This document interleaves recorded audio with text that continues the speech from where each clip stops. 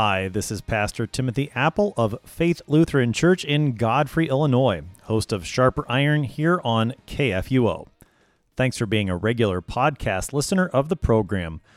We are starting a new series on Sharper Iron titled The Hymns of Advent. During the 4 weeks in Advent, we will be looking at a variety of Advent hymns found in Lutheran Service Book.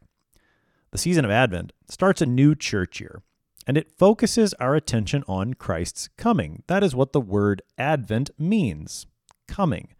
Now, at this time of year, our minds probably first think about the coming of Christ when he was born in Bethlehem. After all, our Christmas celebration is only 4 weeks away. Yet the season of Advent is more than pre-Christmas. Advent is a season of repentance and joy that prepares us to receive Christ as he comes to us right now in his word and sacrament.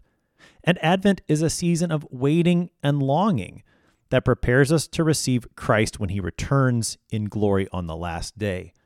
The hymns of Advent help us to sing and pray and confess God's word set to music so that we will look expectantly for Christ and rejoice as he keeps his promise and comes as the Savior.